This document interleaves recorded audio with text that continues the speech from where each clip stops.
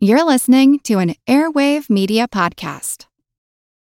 As humans, we're naturally driven by the search for better. But when it comes to hiring, the best way to search for a candidate isn't to search at all. Don't search, match with Indeed. When I was looking to hire someone, it was so slow and overwhelming. I wish I had used Indeed. If you need to hire, you need Indeed. Indeed is your matching and hiring platform with over 350 million global monthly visitors, according to Indeed data, and a matching engine that helps you find quality candidates fast. Ditch the busy work. Use Indeed for scheduling, screening, and messaging so you can connect with candidates faster. And Indeed doesn't just help you hire faster. 93% of employers agree Indeed delivers the highest quality matches compared to other job sites, according to a recent Indeed survey. And listeners of this show will get a $75 sponsored job credit to get your jobs more visibility at Indeed.com/podcast. That's Indeed.com/podcast. Terms and conditions apply.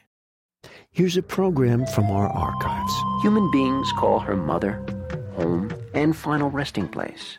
The Earth holds the legacy of our past and the promise of our future. I'm Jim Metzner, and this is the Pulse of the Planet. We're listening to time-lapse recordings of the Earth's interior. Everything comes from the Earth. The deer, when it's hunted and struck and is running for its life, bleeding and in mortal danger, will at some point go to the Earth and lay there and gather strength from that Earth to get up and run again. Where does that strength come from?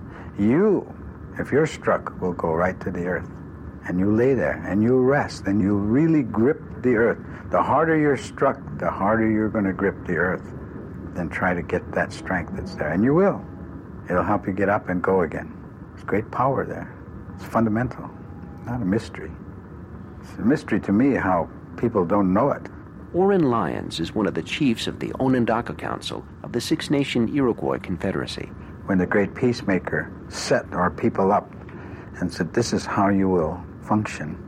As instruction to the chiefs, he said, when you deliberate, when you sit and counsel for the welfare of the people, you must consider and counsel for the welfare of the seventh generation to come. He said, those people, those faces who are looking up from the earth, each generation in its turn, waiting. He said, those are the people you must counsel for. And he said, and when you step on this earth, that's how you step very carefully because those faces are there looking up. And that's instruction.